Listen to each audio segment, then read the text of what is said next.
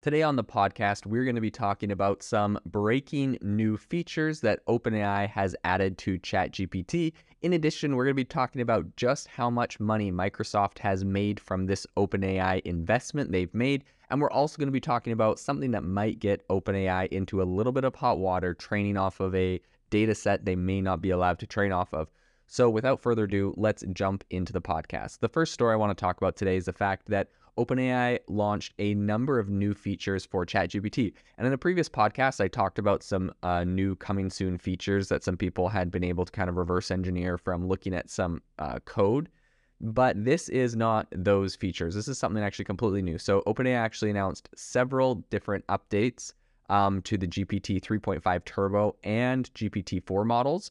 And essentially, they're looking to increase, their functionality and their usability for developers. So I would say one of the most significant updates is the introduction of a function calling capability in the chat completion API. So essentially, this feature is going to allow developers to describe programming functions, and then the model is going to generate code to execute those functions, which is very, very interesting. Now, a lot of people debated on why this wasn't done sooner. I think security is a big, issue when you actually look at having, something like this AI execute functions within the code. A lot of people talk about, so like for security, if you're able to put code into something like a chatbot and have it execute that code, it technically, like hackers and other people can try to use that to inject code into OpenAI and ChatGPT's servers or databases or other areas and wreak havoc. So that is one area that is a little tricky that they definitely had to overcome. But overall, the ability to be able to do that is a really powerful tool. And so I think this is something that developers are going to absolutely love. The next thing that a lot of people have been hyping up is, or a lot of people have been really excited about, is that in GPT 3.5 Turbo, so this is, what everyone essentially gets, they are going to have a 16,000 token context window. So what this means is that they are going to be able to take around 4 times longer of text as an input into ChatGPT to be able to, give you a response. And just for like context on how much 14,000 tokens is, right? Because it isn't even words, it's just like parts of words. The way they break it up is kind of weird, but this is approximately equal to 20 pages of text. And that's in like a single request that, like someone's API could send a single request to OpenAI of 20 pages long. And yeah, like I said before, it's about 4 times longer than the original 4,000 token context window they had before. And so this is going to allow for some very long prompts and prompt response exchanges within ChatGPT. People are really excited about this. Now, one reason why a lot of people are thinking that they have done this is the fact that Anthropic's Claude AI chatbot has been getting a lot of attention recently for the ability to upload massive amounts of text to this. I think you can upload I've seen some demos where people uploaded PDF documents to Claude that were like, 300 pages long, or like an entire book essentially. And it was able to, in a couple seconds, read the whole thing and get an answer to a question out of that. So I think OpenAI obviously is at a much larger scale than Anthropic's Claude. I believe the only way currently for consumers to use Anthropic's Claude is through Poe.com, which is created by Quora. And I think that's the only consumer use case of it right now. And so obviously this is, something very small. It's not available to the mass public. So they have the ability to do some of these, crazier stunts or whatever you want to call it, where they're essentially allowing much larger things, where if they were actually to scale that to the user base that OpenAI and ChatGPT has, it would be pretty brutal on the servers, which, as Sam Altman recently said before Congress, they're already struggling to have enough, capacity and GPUs and everything else that they need. So I don't believe that ChatGPT would necessarily be able to do something like an entire book. But 20 pages already, that's pretty incredible. So this is a pretty massive update that's going to be integrated. OpenAI has also made some pretty big cost reductions for their platforms. So the pretty popular text embedding tool they have called Ada 2, and that model essentially it translates text into numeric formats that are more understandable by machines. So that is now coming at a 75% lower price. They're cutting the price 75% on that. And in addition, GPT 3.5 is now going to be about 25% cheaper. And that includes API use. So that's going to be pretty exciting.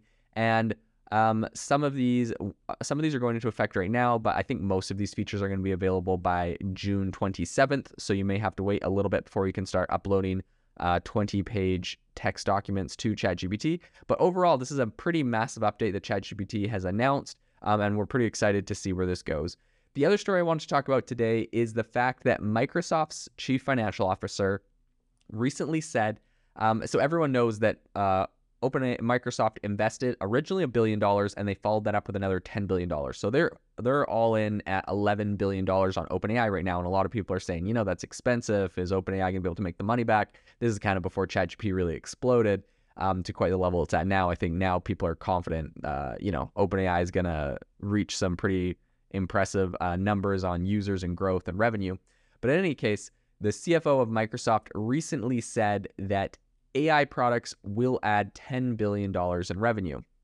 And so she told investors that, and she included, OpenAI contributed at least $10 billion to the company's revenue, she said. She didn't specify the time period over which that happened, but Microsoft generated around $198 billion in revenue last year. And the next generation AI business will be the fastest growing. So what she said is the next generation AI business will be the fastest growing 10 billion business in our history, she said. So while Microsoft currently is really benefiting from all of these new AI features, they aren't free, and that's why they're able to, make money off of them. The company so far has invested into ChatGPT pretty heavily, and they've done that in a couple different ways. Number one is with cash, and number two is with cloud credit. So they've actually given OpenAI a lot of cloud credits for their Microsoft Azure cloud computing platform, which has helped OpenAI really train their models well. And in addition to this, Microsoft actually spent $1.2 billion to build a supercomputer that runs OpenAI's models. So that's something not a lot of people know, but they've helped in a lot of different ways. They've been a very strategic partner. And so essentially Microsoft stands to get a significant chunk of the profits from OpenAI that has been integrated into its own business. So all of the different ways that OpenAI has automated things within Microsoft and all the cost savings just from their own company is definitely another area that you want to take into account. So I think since February, Microsoft has added new features powered by OpenAI to most all of its software. You've seen in PowerPoint and Excel and Word and everything else. And also that includes the chatbot they added to Bing search. So there has been a lot that has been added there. And they've also integrated it into Office 360 and their workspace software. So Microsoft, I think one of the main ways that they're making this $10 billion back is that they're charging a pretty significant premium to customers of their AI-powered Office 360 features. And so they also, in addition to that, have the ability to resell OpenAI software to customers on Microsoft Azure cloud platforms. So I've talked to companies that are actually doing this right now, where essentially they're able to run their own instance of ChatGPT on Microsoft Azure, where it keeps all of their company's data private and on their own server, and they're not worried about it ever being used to train the OpenAI model. And so, that kind of gets over the issues that people like Chase Bank and some others had, Sony as well, that banned ChatGPT because they're worried about, private company data getting leaked through that. So this is pretty impressive. Microsoft is definitely making a lot of money from this. And I think that, that $10 billion investment into OpenAI was definitely a big win for the company. That's going to help them to really invest in growth and everything they're doing to push the entire industry of AI forward, and potentially for any lawsuits they may face. I recently saw an article on The Information, which was talking about the fact that essentially Google last month, when they upgraded their Bard chatbot, they added a new kind of machine learning model that can better understand conversational language. And the idea is that it can compete with ChatGPT. And And in addition to that, they said, one of their biggest competitive advantages that they have YouTube. So YouTube is the single biggest and, arguably the richest source of imagery, audio, and text transcripts on the internet. And Google researchers have been using it to develop really their next language model, Gemini. So according to a person that has a little bit of info on what's happening there, the value of YouTube has not been lost on OpenAI either, because apparently the startup has secretly used data from YouTube to train some of their own AI models. And so I think this is going to be really interesting to see how that plays out. If that leak gets them in trouble, if YouTube or Google try to sue, if that's against their terms of service, and kind of what happens there, right? We know that OpenAI is, trained on a vast number or a vast data set of the internet. But for the most part, they were able to get licenses and access. YouTube gave them access to their API and Reddit gave them access to their API. And now that all of these companies are seeing how valuable their data is, they're shutting it off. You see this massive, uprising on Reddit now that their API is getting, the price of it is getting, massively increased. And, Elon Musk shut off OpenAI's access to Twitter's data and their API. So it's going to be really interesting to see if OpenAI gets in trouble from YouTube for training based off of that data set as well. And this is an area we'll definitely have to continue watching into the future. Thank you for listening to today's podcast episode, breaking down how AI is impacting your industry. Today's episode is sponsored by AIbox, a no-code AI app builder and marketplace, which just launched a crowdfunding campaign. If you are interested in investing in a new AI startup, you can go to republic.com/AI-box. I'll leave a link in the show notes as well to learn more. The minimum investment is $150 and the maximum investment is $100,000. Until next time, have a fantastic day.